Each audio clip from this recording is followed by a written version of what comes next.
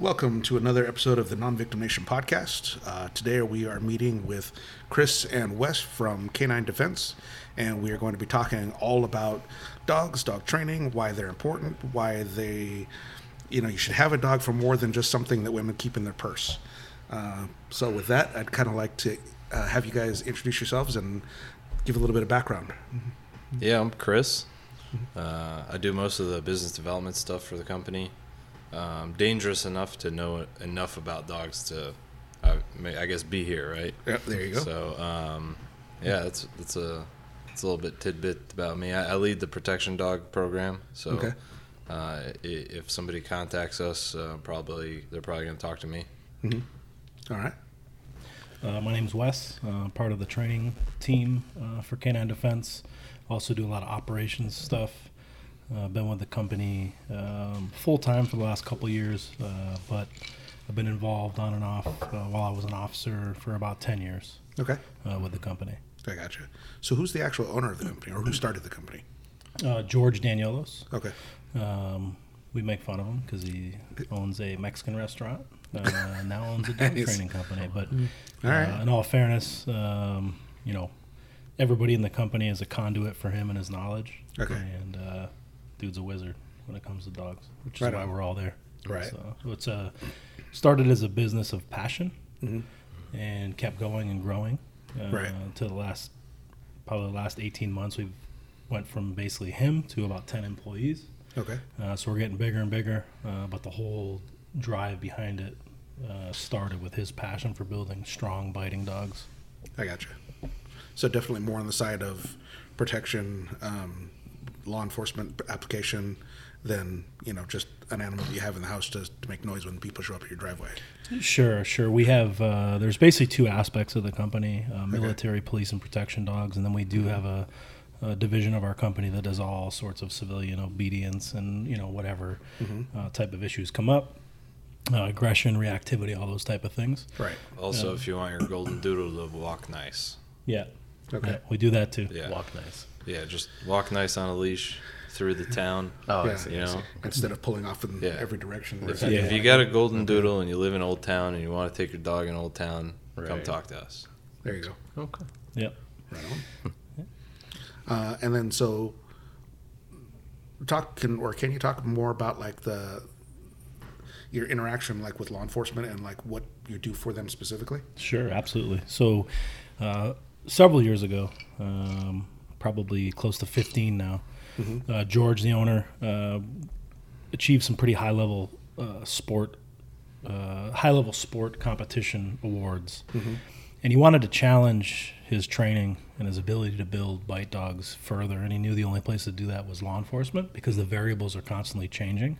Okay. And it's the only place where you can truly test something like that because there are no guarantees or no knowns. In the sport field, even with a sport like PSA today, which is probably the most varying sport, it's still kind of a known context.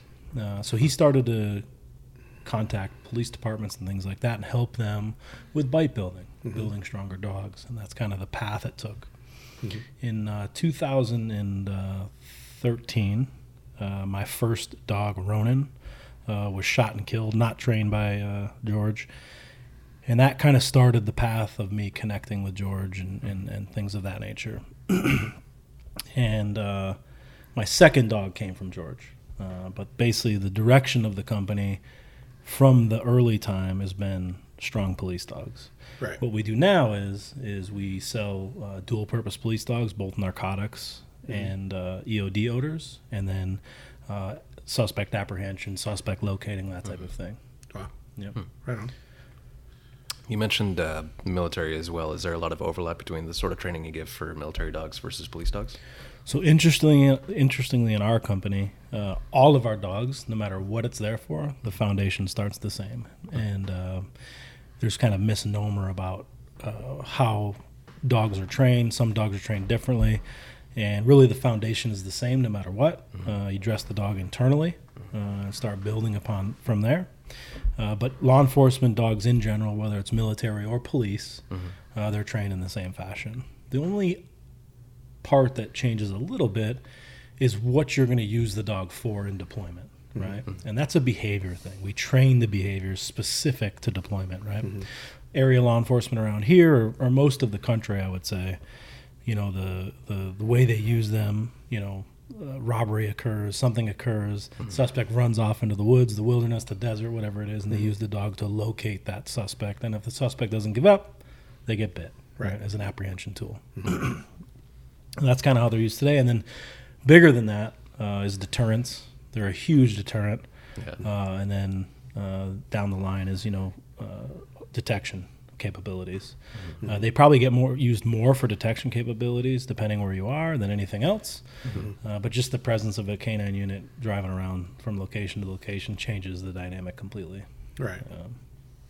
So kind of on our side of it, working for corrections, there's the K-9 units will just show up like at a unit for whatever reason, either because they know that they're going to be doing cell searches or because they're just kind of making the rounds and checking things out, right? But like when the dogs are coming into the building, you'll hear it all throughout the building. Like all the inmates are like, dogs, K-9's here, and letting them know that shit's happening, and to kind of be prepared. And it's also kind of interesting just the interaction of like, I've seen people that aren't afraid of anything. They either because they're not all there in the head or just because of that, they're fully confident that they can take on 6 officers. When a fucking dog shows up, there's a whole other thing. It's like, they're gonna like stop doing what they're doing right now. Absolutely. There's that psychological aspect that you can't control, right? It's deep in people. And there's something about it, if you remember years ago when tasers came out, when they first hit the scene and people started being tased, everybody was terrified of them, right? Yeah. Now you see all kinds of video where they're like, go ahead and tase me, I don't care, right? Because it's become normal place, right?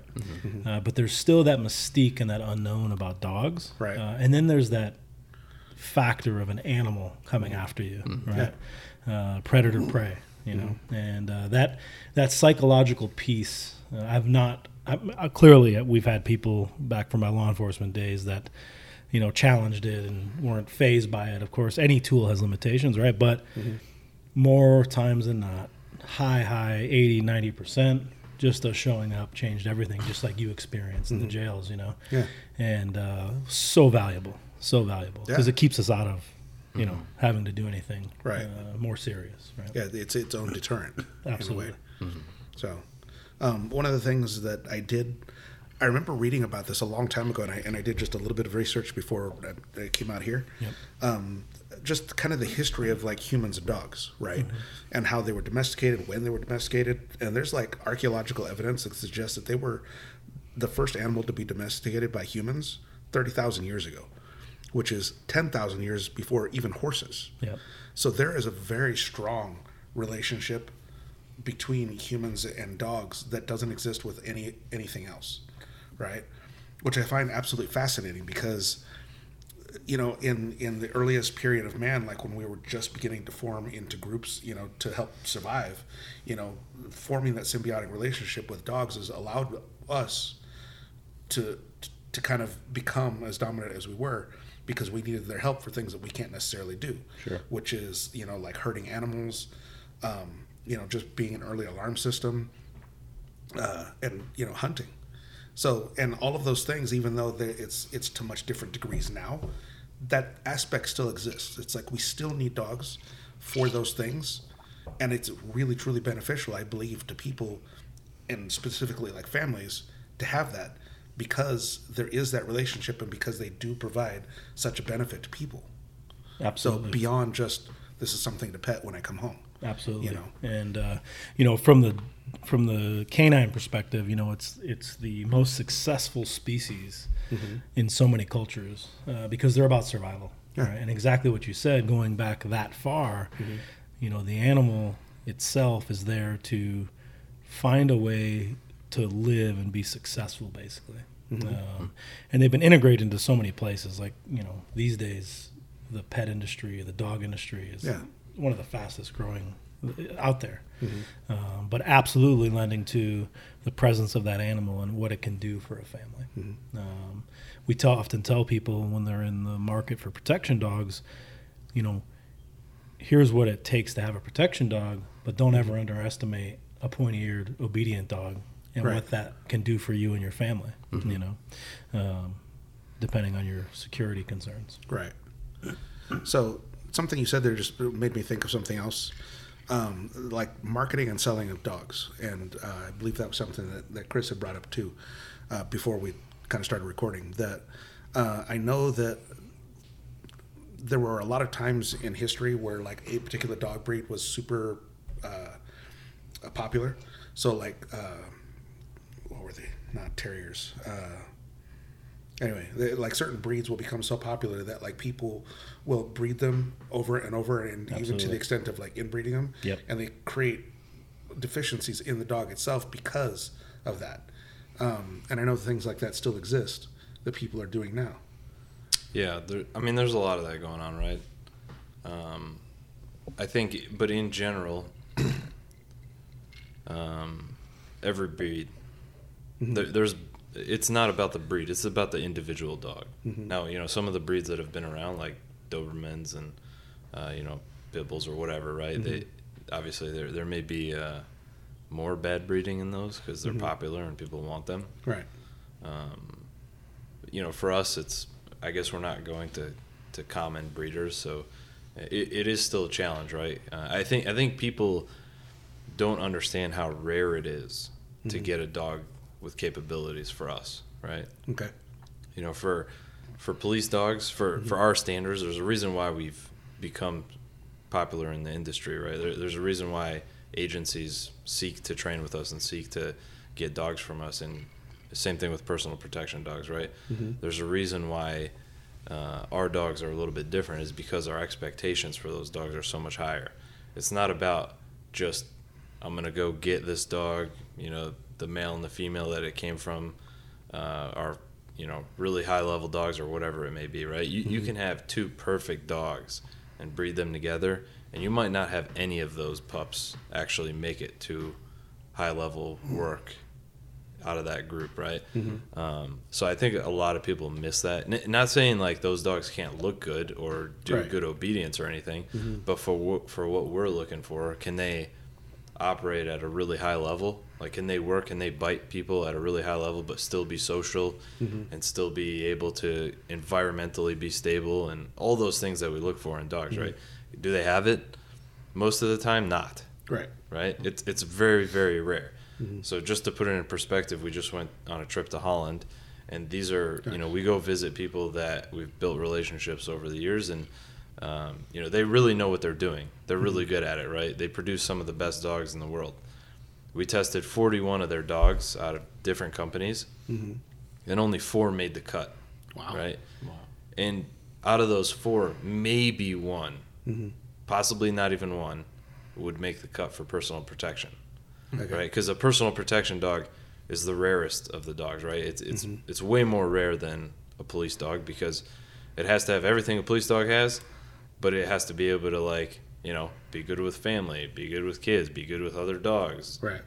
Be cool in the house, right? Where a police dog, maybe I could have a little bit of baggage and it doesn't necessarily matter because, well, I don't necessarily need it to be good with other dogs or whatever, right? So a little bit of baggage there doesn't necessarily matter, right? But I think a big part of the industry in general, other companies miss, is they start to compromise on the protection work to be able to place a dog in a home. Okay. And for us, that's one of our biggest things, right? We're where we're at today because of the bite work. We're where we're at today because how our dogs fight, Okay. right? But it's extremely rare to have a dog to be able to be that high level in the fight, but also be able to go into a home. Super rare. Right. What we see normally is dogs that are sold in the industry for personal protection. They're great dogs, but, maybe they're not actually that reliable when it comes down to it and you need them to fight for you. Right.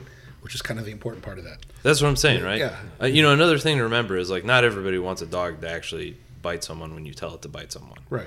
Some people just want a dog to, look aggressive or show aggression or Right. bark, right? You'll see a lot of these companies sell dogs that just bark on command kind of thing, right? For us, it's just not what we're about, right? Right. We're selling you a dog that could be integrated in your lifestyle and your home and your family, but also have everything it takes to fight at a super high level, which that's extremely rare. It's going to be hard pressed. You're going to be hard pressed to find that in the industry. And the thing is, like, people don't know what they're looking at, right? When you're going out shopping for protection dogs, 99.9% of the people that are shopping for protection dogs, they don't know what to look for. Right. Those dogs look good. They look like they could fight. They look mean. Yeah. Right. And they can come into my household and they can hang out.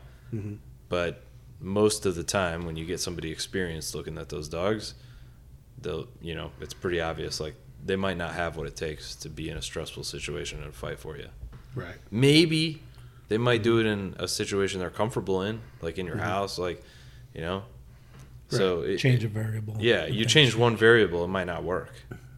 Okay. For us, those dogs, like, to make the cut for that, they've got to be able to do this kind of work at a very high level in any environment, whenever you need them, under any kind of stress. Right? Super rare. So people with common dogs, can they be trained, maybe not to that extent, but up to a certain point where they can still accomplish the same thing? To an extent, right? Every Right. dog has limitations, right? So, I mean, just like, some dogs might be beginner, intermediate, expert level, whatever it may be, right?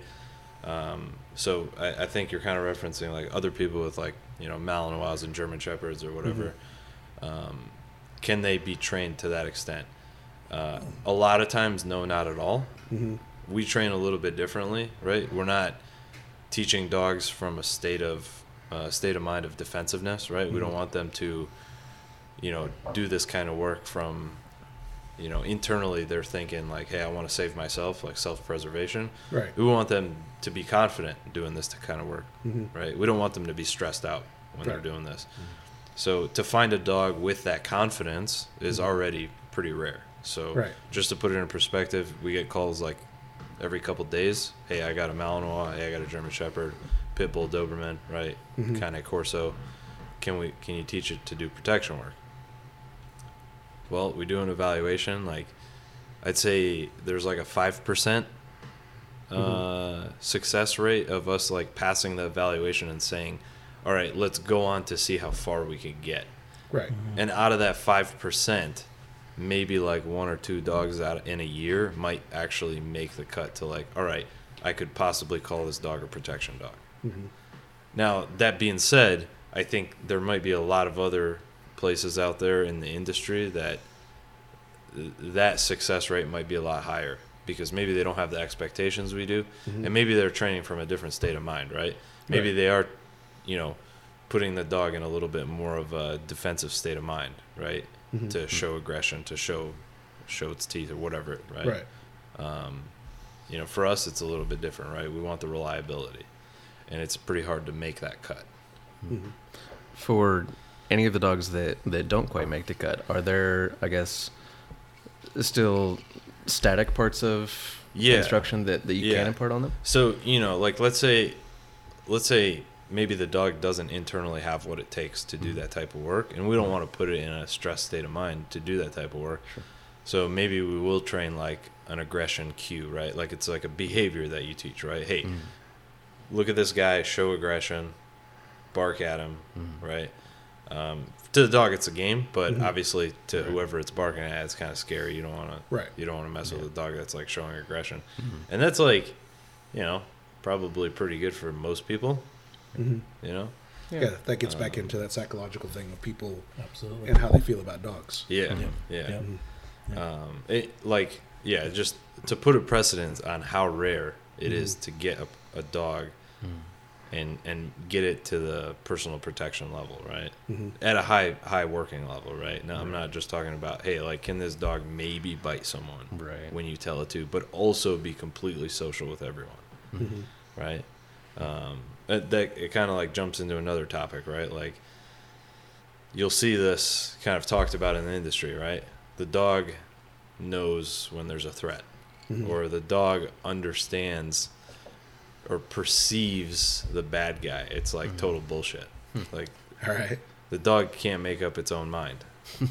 Right. Like, Well, they can. Yeah. But in the wrong direction. Right, in the wrong direction. We know this if you look at everybody else's, not everybody else's, but if you look at, everybody has dogs, and think of in development and puppyhood, do they make more good decisions or more bad decisions? Do you think that stops when they get older? No, they just learn ins and outs, right? Mm-hmm. Teaching bite work is the same way. It's contextual. You have to teach them the pictures when we want them to do the job that they do, and it's always done under our command.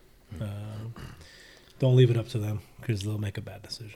But like those dogs, right? That like they make up they know who the bad guy is, right? Mm-hmm. Most of the time, they're showing that aggression or they're doing that bite work from a state of mind of defense, right? Mm-hmm. They're like kind of like, oh man, this guy, I don't like this guy. Mm-hmm. I'm gonna fuck him up because I don't like him, and that's what I'm taught. So I'm gonna. Show this aggression because I want to push that threat away, right? Right.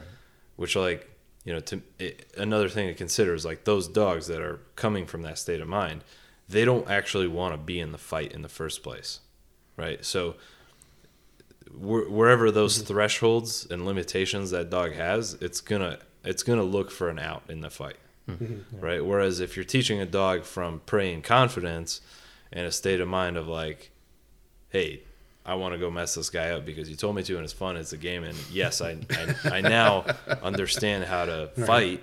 Right? Mm-hmm. They're in it to win it, right? Until we tell them to stop, right? Mm-hmm. And we teach the dog how to fight through stress and just to keep fighting, right? The answer to adversity is fight harder. Mm-hmm. Yeah.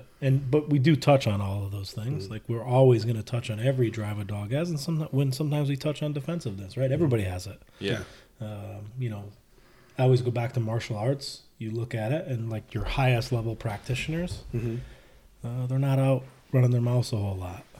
Right? True. Yeah. Very capable, very stable. Doesn't mean once in a while you get a bad egg, but they're everywhere, right? It's the same thing for our dogs, right? Highly capable, highly stable, highly social, confident. And when you have that confidence, you walk around, you don't worry about what's going on around you. Because you don't need to. Yeah. So there was one of the K-9 unit guys that I talked to was telling me a story about there was a fire in one of the buildings. This was like years and years ago. And they had cleared most of the building out, but there was one inmate that had stayed inside, and he was loose, and he had a prison-made weapon, so he had a knife, essentially. And the K-9 officer went in. The dog had the muzzle on. He hadn't taken it off yet. Sure. And so when the inmate confronted the officer and tried to attack him, the dog was doing everything it could to it was like literally punching him with his muzzle, but he couldn't actually get the bite. Of course, yeah. But even though there was smoke in the area, there was stress and things, the interaction of the officer and the inmate fighting, the dog just was very persistent about getting in there and trying to do what it was supposed to do to protect that officer. So I imagine that's kind of like what you're talking about. Just they fight through stress. Those are the variables, right? Yeah. And that's everything in life is about variable change, stress thresholds, all those type of things. Humans, K-9, doesn't matter what it is, right? Right. And a dog like that, with all of those things occurring, we need to have that, right? Mm-hmm. Going back to our law enforcement roots, that's why George was pushed down the law enforcement path, because you can't control him. Right? Mm-hmm. It's always a new challenge. You have to be very creative. Mm-hmm. You always have to be thinking progressively about how we're going to build stronger dogs. And even more, I would say, in the civilian sector, because it's so much more rare to have a confrontation where you have to use a dog. The dog has to be more prepared, more capable of handling variables, because there's constant training in law enforcement. And sometimes we can go into a situation with a dog, and maybe the dog's not prepared for it. But guess what? There's 12 of us behind the dog. Right. And the situation gets resolved, and then we go and add some training to it. Mm-hmm. In the civilian world, it's a one-shot deal. Right? Yeah. And not to say, I always tell people, never shoot for that in law enforcement. It almost got me killed. And we don't prepare that way, but sometimes it happens, right? Right. It's one of those things, unfortunate. Right. So have you had a lot of feedback about some of the dogs that you've trained and sold like the experiences Absolutely. they've had and Yeah. things. We're keeping really tight contact with all of our dogs that go out. Obviously, because we train and sell a lot of police dogs, we get a lot of frequency and deployments and things of that nature. And we're always taking each one of those and breaking it down and looking at it from a way to improve our program, our systems. But our dogs are out working every single day, which means they're doing everything we train them to do every single day. Whether that's finding an odor or biting a person or finding a person. Matter of fact, on our way here today, one of our handlers from northern Arizona was super ecstatic. He's had 4 drug finds in the last 24 hours. Right. Wow. So once he's comes down off of his high, we're going to grab a hold of him and be like, hey, what was good, what was bad? Right. What was good, what was bad? What we care about is what didn't go like it should. Right. The good stuff, great. But improvement comes on the other side. The things we can improve upon that need some attention.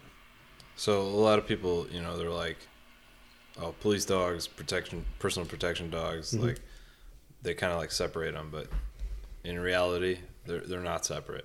They're the same, except the personal protection dog is more capable. So the reason why I kind of go after this is like you'll start to see in the industry, right? There's companies that only do personal protection, right? For us, it's like we have 7 different avenues to go down, right? Like we get dogs, we raise them. If they fit a police department, we'll put them in a police department. If they fit in a sport home, we put them in a sport home, right? If they fit personal protection, that's the most rare, we put them in a personal protection role. But it gives us flexibility to make sure we're placing dogs in the right homes, right? There's not a lot of companies out there, I feel like, that can say that the dogs they put out, we know what they're doing, we know how they're biting and who they're biting and how often they're biting and how often they're finding drugs, right? And we transfer all that knowledge into the dogs we sell for families too, right? Well, so on that note, do you get feedback from the families about some interaction that they've had or experiences they've had? Of course, yeah. So, a big thing for us, since like we know what dogs are going to work and what don't work, right? So we're able to kind of, when we put a dog somewhere, our name is behind it, right? Whether it's with an agency, a civilian home, sport home, whatever it may be, right? Our standards are super high. So anything that happens, it's a relationship that lasts for the dog's life and beyond, right? We're never going to place a dog somewhere and it's a turnkey thing. Here's your manual. We'll see you later. Right. It's impossible. No matter, see it. We see it a lot. Yeah. Dude. In the industry, like dog gets flown in. Here's a manual. Yeah, like it doesn't work dude? like that, yeah, right? like you don't know even anything about dogs. You're just gonna hand the dog over. It doesn't work like that. Right. No, most of the time those dogs aren't actually capable, right? So they're just good dogs, right? And again, right? There's nothing these companies are doing wrong. I think they're just unaware, right? Because the expectations aren't there. They're just unaware, right? There's a lack of knowledge there. But whether you're with an agency or just a family, if you get a dog from us, you're probably going to train with us for a couple months before we hand them over, right? Because you need to understand how dogs work. That's an important part. We're always available. Right. Reach out to us, and anything you do on the K-9 world, training has to be constant. You build it into part of your life, becomes a routine. You're training the dog. It's training for the dog. For us, it has to become routine. And without that, there is no proficiency. So it's just reinforcing the things that you've been teaching the dog up to that point. Yep. And then challenging them, right? And that's where we're always in contact with our clients. And, we just flew a dog in from another state. He'll train with us for a bit. Then we'll fly there and do some scenario-based stuff, right? Those things have to happen. If they're not happening, you cannot rely on the tool. If you have a gun and you don't clean it, you leave it in a bucket of water, right? Guess what? Probably not going to work, right? Yeah. This is no different. Yeah, so even before I started the podcast, there was always a sort of thought process in my head that there are certain things that people need to know or they need to develop for themselves. They need to learn martial arts so that they can defend themselves. They need to learn how to use firearms again, to defend themselves or others. you know. But having a dog, like I said, is always, and it kind of goes back to that symbiotic relationship between humans and dogs. I just think that it's important that they have that as part of their, if you think of the whole scope of your protection of you and your family and what's important and all the things that need to be there, that's one piece that's very important. And I think that most people don't understand that. And again, they think too much of dogs as just a pet, as just like something that greets you when you come home, and that's wonderful, you know. And you have people that have really tiny dogs, you know, that they love, and that's great, but that dog is not serving any purpose other than for aesthetics. It's not doing anything to protect you. Well, they love him, dude. You know. Yeah. What's that? Yeah, they love him. Yeah. You know, and you know, it's not nothing. The love side of it is somewhere we see all the time, right? When we people bring us all kinds of dogs, protection dogs, whatever it is, right? It becomes about expectation. Yeah, right? dude. There's some dogs that come in, man. I love these dogs, man. They're like awesome. They don't do anything except hang out, but you know, they're pretty cool. Yeah. You know, I got a little tiny one in there right now. That's pretty cool, but you know, obviously the protection dog side of it is a little bit more utility to it. Yeah. But still, it's a living creature, you know. So you have love for it, but we see that happen on the protection side too. Like so the owner buys this dog from wherever. They move here, or they want to challenge things. They come to us. We start doing some things, and you know, the dog is a good dog, but maybe not a 10 on the scale of 1 to 10. Maybe it's a 7, and we can help a little bit and do some things, but it's not a 10. A lot of times they're connected to the dog now, right? Right. But the presence of that dog still super valuable, like you said. And we're seeing now, with all the things going on in society, people are really seeking another layer of protection. Right. Security cameras, guns, this, that, dogs. I think people forget the layers. You know what I mean? They do. Like, it's all about the layers. Like, how many houses you walk in their backyard, there's no lights, you know? Yeah. Right? Like, lights, man. Come on. Simple. Even something like that, right? Right. Yeah. So I don't think you could ever really rely on one tool. Right. Yeah. Like I said, it's important to have a lot of these things. The more you have compared to your neighbor, guess where they go? And I don't wish bad on my neighbor. Right. I'll go help them. Right. I'd love to bring my dog over there and get a bite on your property. Right. Right. But you know, that's how it goes. And the more layers we add, the safer we are. So I remember in the 80s especially, there was like a really huge thing about pit bulls. Everybody made this huge deal of pit bulls and how they were the most dangerous, the most fearsome, the most awful things you could possibly have. Yeah. Right? And in my experience, you know, except for the ones that have been abused or trained specifically to be aggressive, they're the most lovable, happiest, dumbest dogs I've ever met. Sure. You know, I think they're incredible. Sure. You know, so I'm sure that there's probably a stigma against a lot of dogs. So when people are picking their dog, they're saying, and I use this as an example, like people will see like the John Wick movie, and they see these Malinois that are out there just like fucking people up, right? And they say, "Oh yeah, I want that as my dog." Right? See it all the time. It's like they're probably gonna not get the dog they want. Yeah, but I always think it's like, well, that's probably not the best way to decide what kind of dog you should have. Like, what's good for you? Absolutely. You know. Yeah. So, do you have any thoughts on how you kind of encourage people dogs to their owners? Like matching? Yeah. We're really ingrained in client relations. You know, people can want a protection dog from us. That's great. It starts with you coming to meet us. Right. We have a conversation, and we kind of come up with some expectations on your end. And honestly, we're assessing the client to see if it's within their capabilities, mentality-wise, all of these things, right? And that's the first part of the process. We just put one of our dogs with we're getting ready to transition one of our dogs to a family, and you know, they came in, and there's intangible things that as dog trainers and dog people we can see and feel and all that type of stuff. It sets the dog up for success, and it sets them up for success, right? No matter what, it's about transparency, right? Because you want a Lamborghini. You don't want to drive a Lamborghini every day down the freeway, right?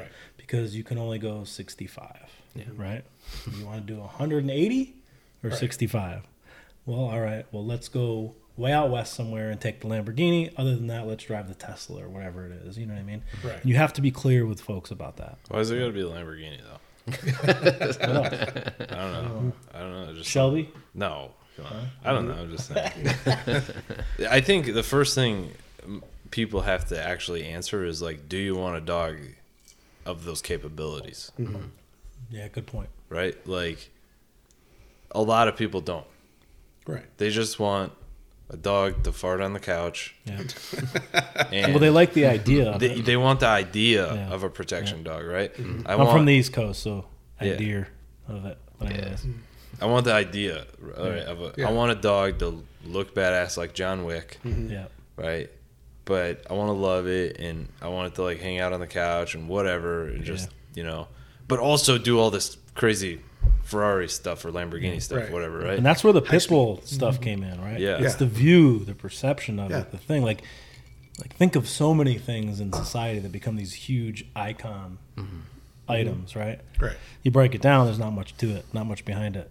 That ain't us. You buy a dog, Right. Lamborghini, or There you whatever your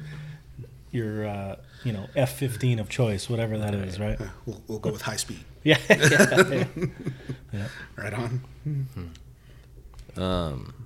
Yeah, man. I think this is a good question to ask. If you're a civilian, why don't you ask yourself, like, what actually do you want? Yeah. Right? Yeah. Because it may not be as rare as you would think. Yeah, Right. gotcha.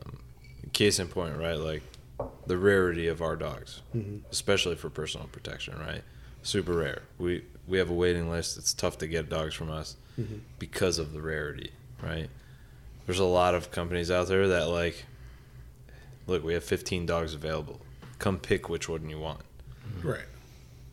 It's impossible. How is it possible for a whole litter? Like they have a litter. Every dog in the litter makes the cut. How is that possible? It's impossible. It can't happen.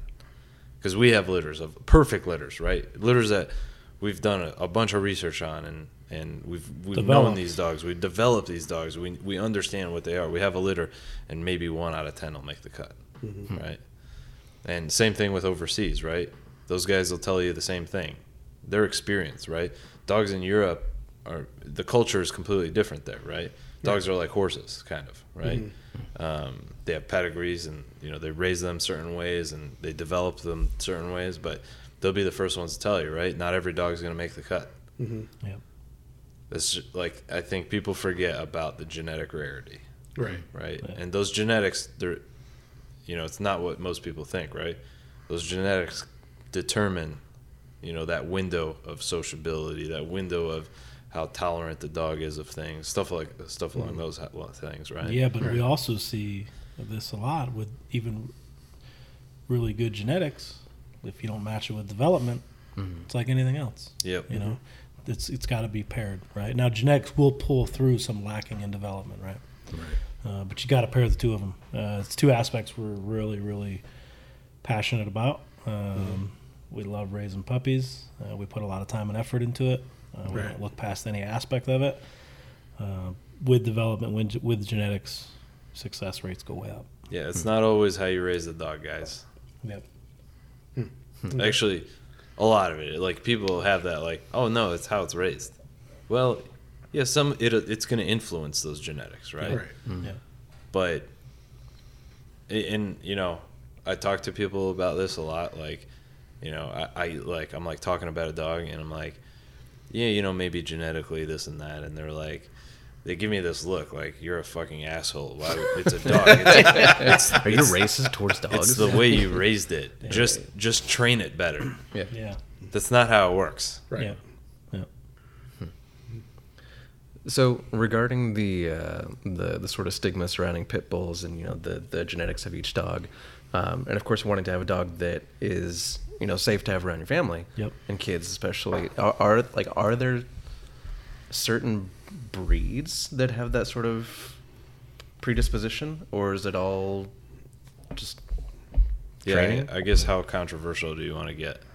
Yeah.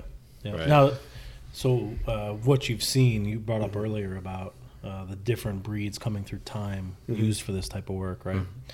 Like the generation before me in law enforcement was using Rottweilers, right? And then they moved on from Rottweilers to German Shepherds, and now they're on to Malinois and Dutch Shepherds.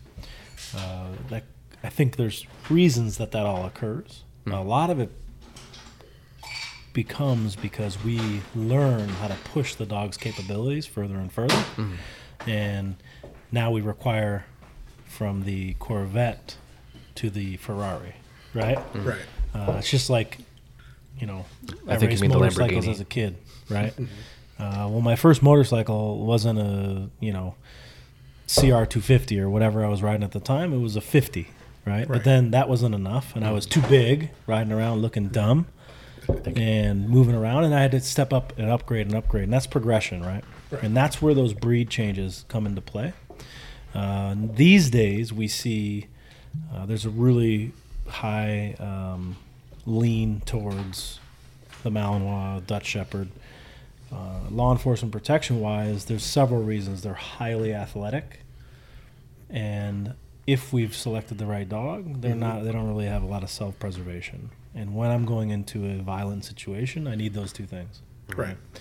And I think that's how the progression through time over specific breeds. Now we have people bring us all kinds of dogs. What was the pup we tested yesterday? The Mitzi lookalike. The Mitzi look. Oh, a giant schnauzer. Giant This Schnauzer. thing, I Yeah. can't believe it, man. Look, you're not like George is over there. He's got these stupid standards, right? Like maybe one time in a year he'll be like, "Oh, that's a great dog," Yeah. right? Right. And this dog walked in, giant schnauzer. This dog's a winner, man. Yeah. Winner. I'm actually gonna contact the breeder and try to, just pick his brain. Yep. But maybe he doesn't even know he's doing something right. But dude, that dog, as a puppy, right? You're as a puppy, right? 8 weeks old, you're seeing a lot of genetics shine through, right? And at low states of drive, right? This dog walks in, like doesn't give a shit about anything is going on, right? Walks in with super confidence, Head up. Comes right in. wants food, doesn't touch doesn't matter, super social, walks up to everybody. George pulls out a rag, starts chasing the rag like it's never seen a rag before, starts chasing it. Yeah. Everything we want to see in a dog. Right. So it's like a sleeper car, right? Giant schnauzer. Everybody's like, "What's this thing?" Right? All right, challenge me. See what's up. I always said when I was a cop, I wanted to work a Malinois with 2 floppy ears because I figured people would challenge me more because it doesn't have 2 pointy ears, right? Right. You want the sleeper car, right? They're out there. But in time, we've pushed and progressed in training and what we can get out of dogs. So we want more and more and more and more, right? Right. And that's where we're at now. Really big push these days for GSD. Like I said, Dutch Shepherd, Malinois. And the movies are out there. So, But also, those types of breeds, right? Like Dobermans and stuff like that, bulldogs that used to be used in law enforcement. Over the years of breeding, right? Maybe that state of mind isn't there that we want, right? That confidence isn't there anymore, right? Maybe they're naturally a little bit defensive, right? Which we don't want because if we're sending them into something to go fight by themselves, that dog might not work out that way. Yeah. And health-wise, right? Like Rottweilers were used. They're like the linemen, right? Right. Well, linemen, they're not going to have a Tom Brady 20-year career. There's a reason for that, And you got to consider all those things: longevity, athleticism, all that type of stuff. Yeah, it's not uncommon to see a Malinois live in 17, 18 years and beyond, right? Like it's very common, right? 13, 14 years, no problem, right? It's very it's normal. Whereas maybe German Shepherds 8, 10 years, right? So a few more years out of lifespan is definitely a bonus when you're either getting a personal protection dog or it's in an agency, and obviously government has budgets, so it's a bonus when you get a little bit the government more budget. Yeah. The bane of my existence. Yeah. Regarding that sort of extended longevity, when for the Malinois in particular, is it kind of that time to sort of settle down? Law enforcement side, I'd say industry standard is between 8 in 10 years. Mm-hmm.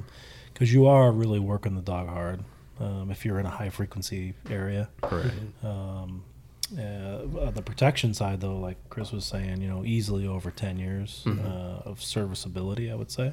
Right. But then you got to, like any athlete, right, you got to take it out of service at some point and let it be about the animal. We're going to always give them work, use their brain, do those type of things, but it has to change. It has to change for them because they're elderly. Right. So we don't want to put them in pain during work, No. right? Like if they're old and they're starting to degrade, we're not just gonna like make them, jump through windows and stuff, right? Right. It's a high Keep it fun contact for them. sport. Yeah. High contact. So So I know that for, like, in terms of firearms, there's the Use of like force. the legal use of force. You have the jeopardy, intent, ability. Do dogs have to follow the same rules? absolutely, yeah.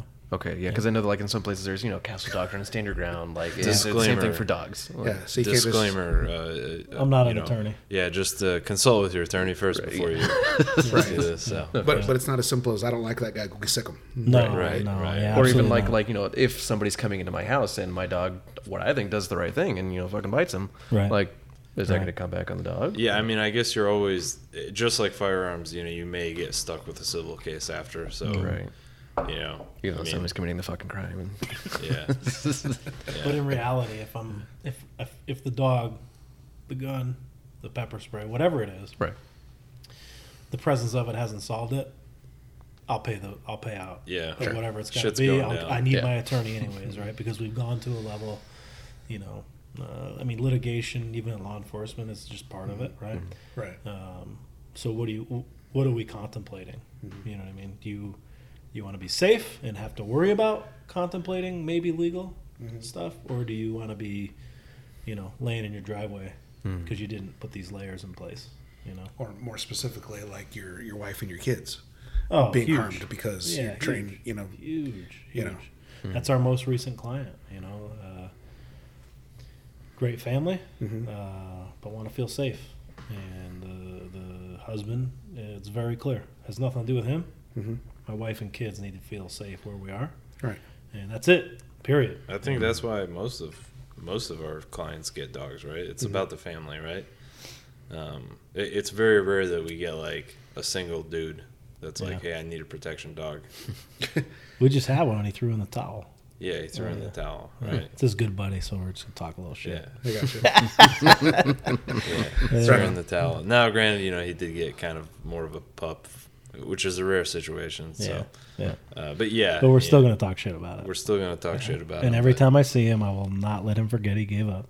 yeah. Right. But that's Rightfully all right. so. Yeah. Quitter. Good dude. Well, though, he, good dude. a case in point, right? Like if you're looking to get that type of dog and you're getting it as a puppy and you're trying to raise it. First of all, if you're getting a puppy for that type of work, it's probably not going to make the cut.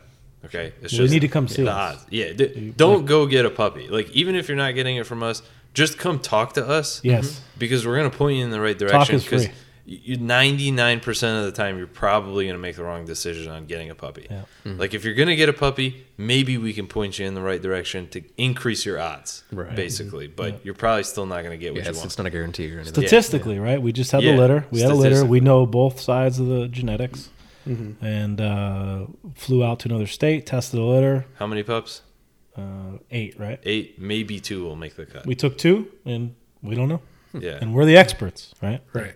So don't leave that up to yourself. Like, Yeah. talk Yeah. to an expert, Yeah. right? Don't do any of these things. So this is all part of the process that you do. You are actually going out to different states and different places. Oh, yeah. Different countries. Yeah. Different, Oh wow. Yeah. Yeah, we were just in Holland not too long ago.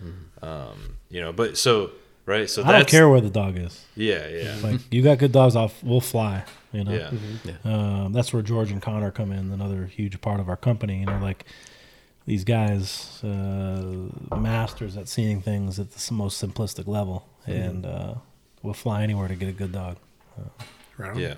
So, if you're going to get a puppy, just talk to us. We don't even sell puppies, but at least we can point you in the right direction, right? It's just not our thing. But, if you're going to get a puppy to go down that route, it's a commitment because it's going to be a lot of educational stuff, right? And there's a saying in the dog training community, you'll fuck up your first 4 dogs. And that's true because, it takes that long to learn what the hell to do during development, what to look for, what you're doing wrong, how to 4. shape. Oof. More? Man, I'm not smart then. 10 dogs? It's taking me, yeah. Whatever. But seek professional help. 4-ish. Yeah. And also, understand what you want, too. Because, if you want to go towards sport, then, go talk to sport people. If you want to go into real world stuff, talk to real world people, Right. But whatever, just get educated. Just don't Educate, yep. just say, well, this guy, he's a reputable breeder, and my friend got a dog off, whatever, right? You're full of shit. Just shut up. Yeah. Talk to some professionals. Talk to professionals. Right. That's when it's something that I don't like saying sets us apart, or because this isn't about anybody else in the industry. It's about us, and we're here. People want to learn. Come see us, right? And that's one big thing about our company. There's so many people in the industry we work with that are great. They do the same thing as we do. We all work together, right? We could, if you're anywhere in the country, we could probably recommend you to somewhere, right? There's a ton of people that are doing really great work in the industry, right? There's some people that maybe aren't, but whatever, right? We'll point you in the right direction, at least. So if you want to get in the industry, just call us at least, and then so we don't, it kind of breaks my heart when people get into something and, they make the wrong decision. Right. You get let down, right? Yeah. And nobody likes to see people let down. It hurts. Right. It hurts. Yeah. Well, all of the things that we're talking about, this is a fairly decent investment. This is not like, what is the average cost for a dog like this? Well, for personal protection, it's not uncommon to get into mid-high 6-figure range. Okay. Obviously there's dogs that are way less than that with way less capabilities too, right? So it just really depends on what you're looking for. Yeah. And not to make it a price thing, but it is an investment. There's a degree of how well the dog is trained, what it's capable of doing. It's the same sort of thing. It's not that. What's that? You're paying, right, a lot of people saying oh, look how well trained that dog is. That's a byproduct. Okay. Right. Where the price comes from is a couple different things. The main thing is genetic rarity. Okay. Right. How rare can that personal protection dog is extremely rare for our expectations, right? Like we said, right? Where's your expectations? What are the capabilities of the dogs? Ours is extremely high. That's how rare it is. So to find that dog to be able to have those capabilities, that genetic rarity is extremely hard to find. Okay. Right. It's manpower intensive. Yeah. Now, not only that, that, right? Right? Fly anywhere to go, and we fly and go, and it doesn't work out. Yeah. Right? So, but on top of that, you got somebody raising that dog for 2 years, right? When dogs start to hit maturity and we can place them in a home. So not only are we paying for the genetic rarity, but it's about all the team effort, because it's not just one person raising this dog. I'm not giving it to someone, hey, go raise this dog for us. We'll give you some money to raise him in your home, and then 2 years later we put some protection work on it. It's not how it works. We're developing this dog from 6 weeks old, 8 weeks old, up until they're mature enough to go into a family home. So it's a team effort throughout those whole 2 years. It's our company working together to raise that dog. Yep. So those are really the two main things you're paying for. And the training is a byproduct. That's the easy part. The training is easy. I got you. Yeah. Well, the development is hard. Yeah. All right. The sits and downs, whatever. Right. Anybody can do that. And that's a big part of our company, right? Even on the pet side of training, that's a huge part of us, right? We're not looking for the behavior per se, right? It's easy to get behavior from dogs. What's more difficult is to tap in internally to the dog to make sure that dog is understanding how to manage stress and working through its insecurities, and how are we building confidence in those dogs. Those are the things that matter. After we do those, then we can put some behavior on it, right? Obviously it's done at the same time, but Yeah, the behavior is kind of like ancillary to us, right? It's a byproduct. Like, you got to have that foundational stuff first to make things reliable. Gotcha. Other than that, if we just want to focus on behavior, I could get a dog to do whatever behavior I want pretty quick, right? It's the other stuff that takes time and effort. Right. And I think it's very missed in general in dogs. Like, people miss that part a lot, right? We just want to see that behavior. Can I get that behavior? Yep. You're jumping a step, right? I Because gotcha. the other stuff is kind of boring, right? It's not Right. fun. Yeah. Repetition, Yeah. consistency. People aren't good at it. Structure, management, right? Yeah. Like, Mm-hmm. people get very emotional, right? You're getting emotional right now. Yeah. He asked you see one it in your question, you're eyes. like ripping off on him. I like it. I like it. I like the passion, dude. I Well, like the these passion. guys aren't asking the questions, so I gotta rip through it. Yeah. Yeah. So, well, with that being said, what are some questions that we're not asking that we should be asking? Dude, I don't know. We're already 3/4 of the way through the podcast, and this right here, Yeah. like, I don't know. Well, because the reason why I asked that question is because there's obviously a huge delta between what I know and what you know. Oh yeah, yeah. Right. Yeah, So, like, what other sort of things do people not take into consideration when they're approaching this, other than kind of the things you've already mentioned? yeah. I think on the training side of things, people are very emotional. Yeah. We make decisions on dogs based on us, and we are selfish, Okay. right? Most of the time, we are extremely selfish in the dog to human relationship, whether Okay. it be the interactions that we have or what we perceive the dog wants, right? Most of the time, it's not what the dog wants. You're setting it up for failure, right? Okay. You know, how we're interacting with the dog, how we're touching it, how we're playing with it, those things a lot of times, you know, not every dog, but most of the time, I think we can do better as humans. Kind of a deep subject, so we'd probably have to, that's a podcast in its own, right? Like, Yeah, how we're definitely. interacting with dogs, right? We'd have to drag George Yeah. and Connor in here. Yeah, and yeah. it'll get down the rabbit hole. Oh yeah. Which It'll is be like, like- you see how you're touching your dog like that? It Stop doesn't it. like it. Don't do It that. doesn't like it. Fucking wrong. Yeah. But I want to. And most of Whoa. the people that like they tell that to, they're like, "What are you talking about? You're full of shit." Yeah. And then maybe like 6 months later, after their dog like bites them or something, they're like, "All right, fine, We're I back." understand. I Yeah. understand now what you're talking Right. about, Yeah. right?" That's it. And that's the biggest thing, you know, like as a company, we're on the other side. We're about the dog. Right. 100%. And we have to work really hard to bridge the gap. And it's about what the client would like to see, what their expectations are, how they view the dog being integrated in their home, Right. creating clear expectations and understanding, meeting those goals, but then having the education and experience to say, you know, that's Right. not the best thing, right? And our clients that come in, you know, open-minded and put their, you know, personal beliefs and bias behind them, come in open-minded, progressive. It's an amazing thing. I tell everybody, like, you know, dog ownership, training to the levels that we do, it's got to be something you're willing to invest in. It's be the hardest thing you did, but also the most rewarding. Right.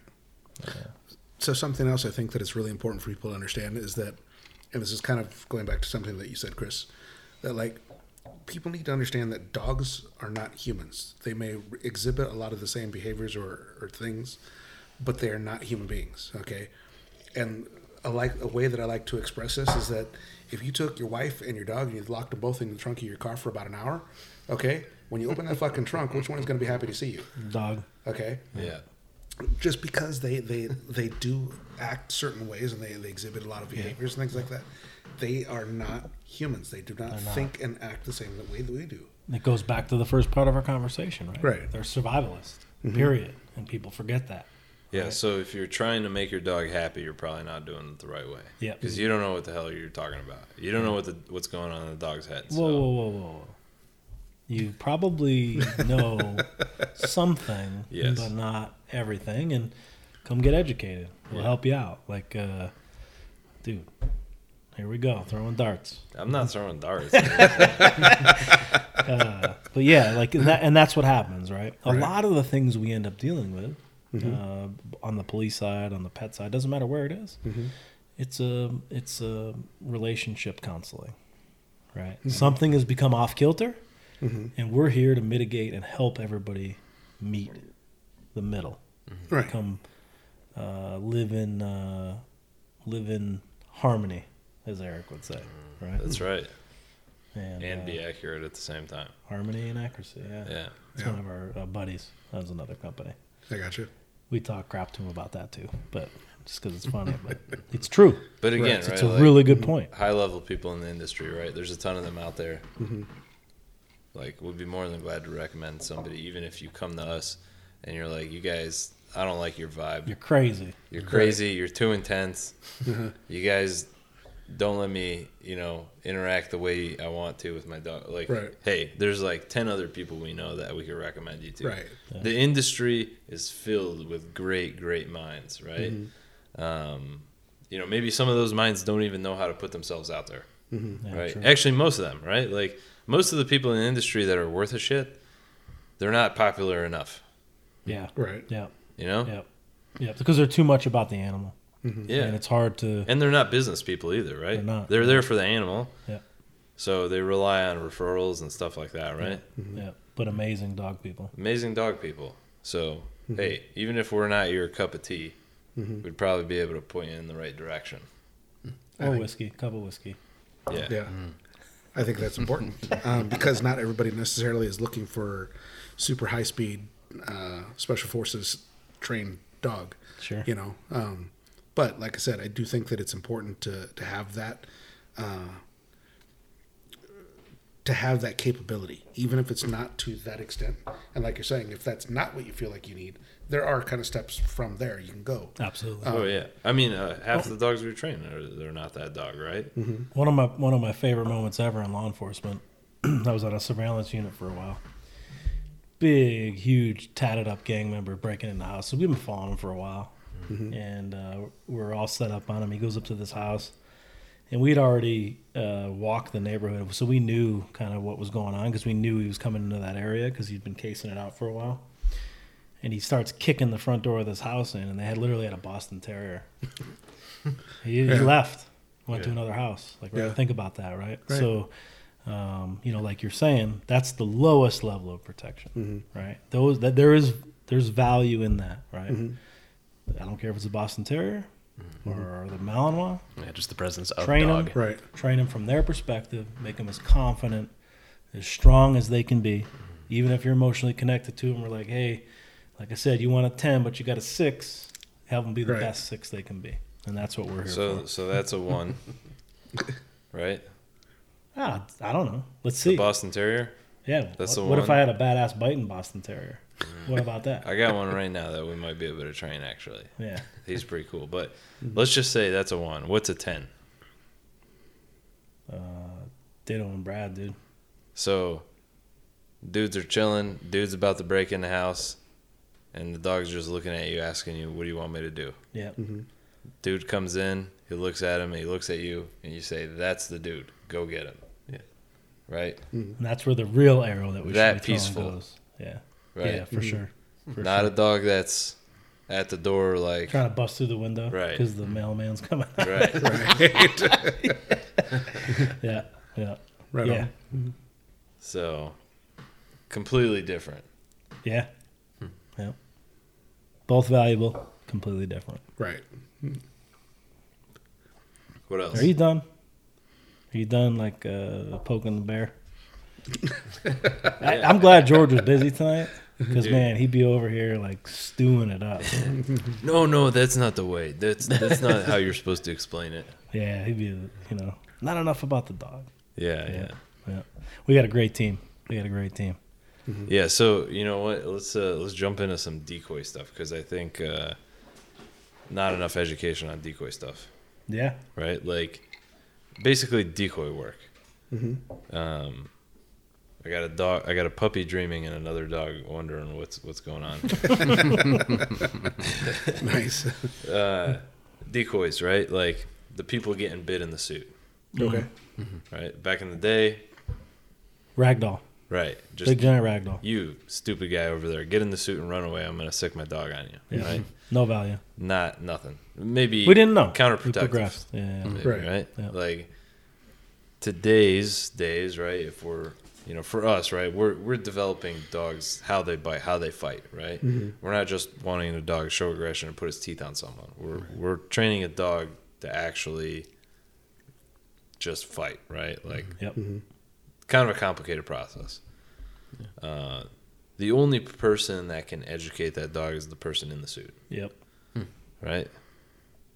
Connor and George, right? Probably Amazing. one of the. I don't want to step boundaries here. Don't say How good are something there. Amazing. Amazing, Yeah. right? Yeah. Amazing. Connor's been doing it for over 10 years. George has Yeah. been in it for, 30 now? Yep. They're still going to seminars and learning, Yeah. right? A lot of people out there don't put enough emphasis on that. No. And that only sets a dog up for failure, right? Yeah. I think maybe in general, protection and police dogs don't have enough of that. Yeah. And that might be a part of how we're here today, Oh, amazing. Like, right? huge part of it, right? Yeah. The skill level of the people that we have. Yeah. Teaching the dogs to do this thing that's so important. Rare. If anybody wants to be a decoy, look us up, K-9 Defense. Right. Come learn from the best. Yeah, if you want to spend we're a few getting years old. learning, right? Like, Yeah, a few years easy. Yeah. easy, right? But I've been going at it if a few years, and George has a sticker in the back of his truck that Connor stuck there. It says the OKEist decoy. Obviously, he's kidding because Yeah. George is amazing, right? But I've been doing it for years, and like I said, it's like practicing martial arts, right? Humbling days. Well, if you think about it, that makes perfect sense. It's like, if you're a jiu-jitsu player doesn't roll by himself. He's got to train with somebody else. Absolutely. That's how you train. Yep. You know? It's even better if you train at the black belt. Yeah, right, exactly. You know, and Yeah. But the subtleties, man, the subtleties and the nuances, that's what it comes down to, right? Because like we can teach some decoys to do some pretty okay decoy stuff. Yeah. But like the Like me. problem Okay-ist, solving, man. Like how do you problem solve things? right there in the moment. Right, Yeah. right there in the moment. And the thing is, like, nobody on the outside even knows what's going They on don't. with those subtleties They and those don't. nuances. Only the decoy knows, right? Yep. And so I think you got to be extremely passionate, right? And also have a extremely intelligent mind on in your head, right? Yeah. Like you got to be super smart. Yeah. And Just like trainers, that's pretty though, rare. there's over the past, I mean, for years it's been this way, but there's amazing decoys out there, right? And look us up. Let's come train together. Yep. Yeah, Yeah. we're always looking for super, solid humans. Yeah, no ego. Leave your ego. No ego. Come look us up. I mean, we're gonna talk a bunch of shit, and we're gonna bruise some egos, but Yeah. it's all to be better. Right. Yeah. Yeah. There you go. But extremely important piece. Mm-hmm. Decoy work, right? Yeah. Super important. Yep. Chris refuses to get in the bite suit, so there you go. No, I'm just not my thing, you know what I mean? Right. Like, I'm not The like, dude lifts like 7 million pounds of weight. He does. Like, look, man, it's passion. And Right. maybe I don't want to get bit every day. It's just not my thing, you know what I Yeah. mean? Like, and I do. I love it. Yeah, And He's yeah. like, but Yeah. I've also been on the other end where it didn't work out, Yeah. So, yep. There you go. Do you have any other things that you feel like you really want people to know as far as this? how many more Things are darts important. do you want to throw? 0. Okay. All of them. Yeah, 0. 0. No, I mean, we're really passionate. We believe in this. We know we're good at it, but every day is humbling. And if you're in the market for a high-level protection dog that's actually capable, we're your people. And we don't do it because we think it. We do it because we know it, because our dogs get challenged all the time. And look us up. Come find us. And like Chris said many times, if we're not your people, we'll get you in the right direction. Because any high-quality tool is expensive, and it hurts us when people waste their money. So let's get you what you need, And if you have the Boston Terrier, want to see if it could be a badass biting Boston Terrier, come see us too. Right. We're everything dog. It's a new perspective for our company too. We've really pushed all sorts of limits, but it doesn't matter what you're training. You learn so much in everything you're doing. And I think it's one of the things that makes us different. Where can people find you guys? Socials, website? Yep. K9 Defense, Instagram, K9defense.com. With a K and then the 9. Right. Yeah, not K-9. CANIE or whatever. Yeah. Yeah. Oh boy. Yeah. Look us up, follow us, and reach out to us. Like I said, and if you're really passionate about dogs and feel like you want to do it, come find us. We're always looking to add quality people. Yeah. And just like they said, even if this seems a little more extreme than what you're particularly looking for, it doesn't mean that they can't help. There's still other avenues that they kind of point you in the right direction and make sure that you're getting what it is that you do want. But it all kind of solves the same issue of like, it's important to have, I think just in general, for many, on all different levels, not just the protection side of it, dogs fill a role for us. There's a reason why they're man's best friend. They provide something that other animals don't. You know, when you come home and they're there to greet you, you know, they're there with you no matter what kind of day you've had. They love you, you know, and they provide something that's very important. You know, Connection. I just think that's important for people to have. Yeah, it is. Yeah, it is, and they're not going anywhere. Right. And they're just being integrated more and more and more in all different areas of life, you know. So if you want to do it at a high level, come find us. There you go. All right. Last Pleasure, question I'm guys. going to ask you guys. I don't know if either of you are parents, but what's your best dad advice? That's a deep question, man. I know. I'm all about hard questions. I'm going to say it because Asking the tough questions. I'm not a parent, so I'll let him think about it. But we're going down some times where we're misunderstanding or putting the values in the wrong places and not paying enough attention to what everybody's role is in life. It doesn't mean we can't challenge those roles and do things outside of our roles. That's not what I mean. But I'm going to recommend a book because I recommended it to this guy. Okay. Strong Fathers, Strong Daughters. Okay. I'm not a parent, but I read it to help a buddy of mine. It's very powerful. But that's about women, right? We got to raise our men right. And we're confusing the lines. I'll leave that there. Okay. We need warriors. Absolutely. And we need women too. Right. And raise them both to be strong. Stop catering to them. Let's, just like dogs, not to say humans are like dogs, but let's create balanced, social, stable children. We're not doing it right now. Some people are, right? But we're off kilter right now. Right. Certainly not enough. Right? Yeah. Just like the reactive and aggressive animals we see out there, which is definitely trending upward, right? Right. We see a lot that things are off kilter. So let's find some balance. Yeah, I don't know if I necessarily needed time to think about it, but yeah, I'm just saying it's a deep question. I'm waiting for another dart. Here's the thing, you know, you have kids. Stop being selfish, because most people are, even if they think they're not, right? Like, oh no, I'm not selfish. I love my kids. Like, I'm gonna throw another dart. Like, no, you're selfish. Yeah. So stop being selfish because you're not the priority anymore. Hey, dog ownership. Yeah. A lot of times starts selfishly. I Right. think I'm not a parent, but like I see a lot of good friends. Like, starts out maybe in the wrong thing, right? Yeah. Find the balance though. So you know, that's one thing, right? Like, the kids are the priority now, and you need to make sure you're setting them up to their benefit and stop. You know, you can't be lazy about it, right? Like, there has to be effort. If it doesn't feel hard, then you're probably doing it wrong, right? Good point. You know, another thing is, like, I got 2 daughters. They're young, but I'm teaching them things like leadership, communication, negotiation, right? Those are the things I'm teaching. I'm not, and I'm getting them out in the world, right? I think there's a lot of just let me do my work, or just let me live, right? Well, you're being selfish, right? You're like, I just need my time, right? Right. Like, what the hell do you have kids for, dude? You're throwing. You've gone to a straight up compound bow at this point.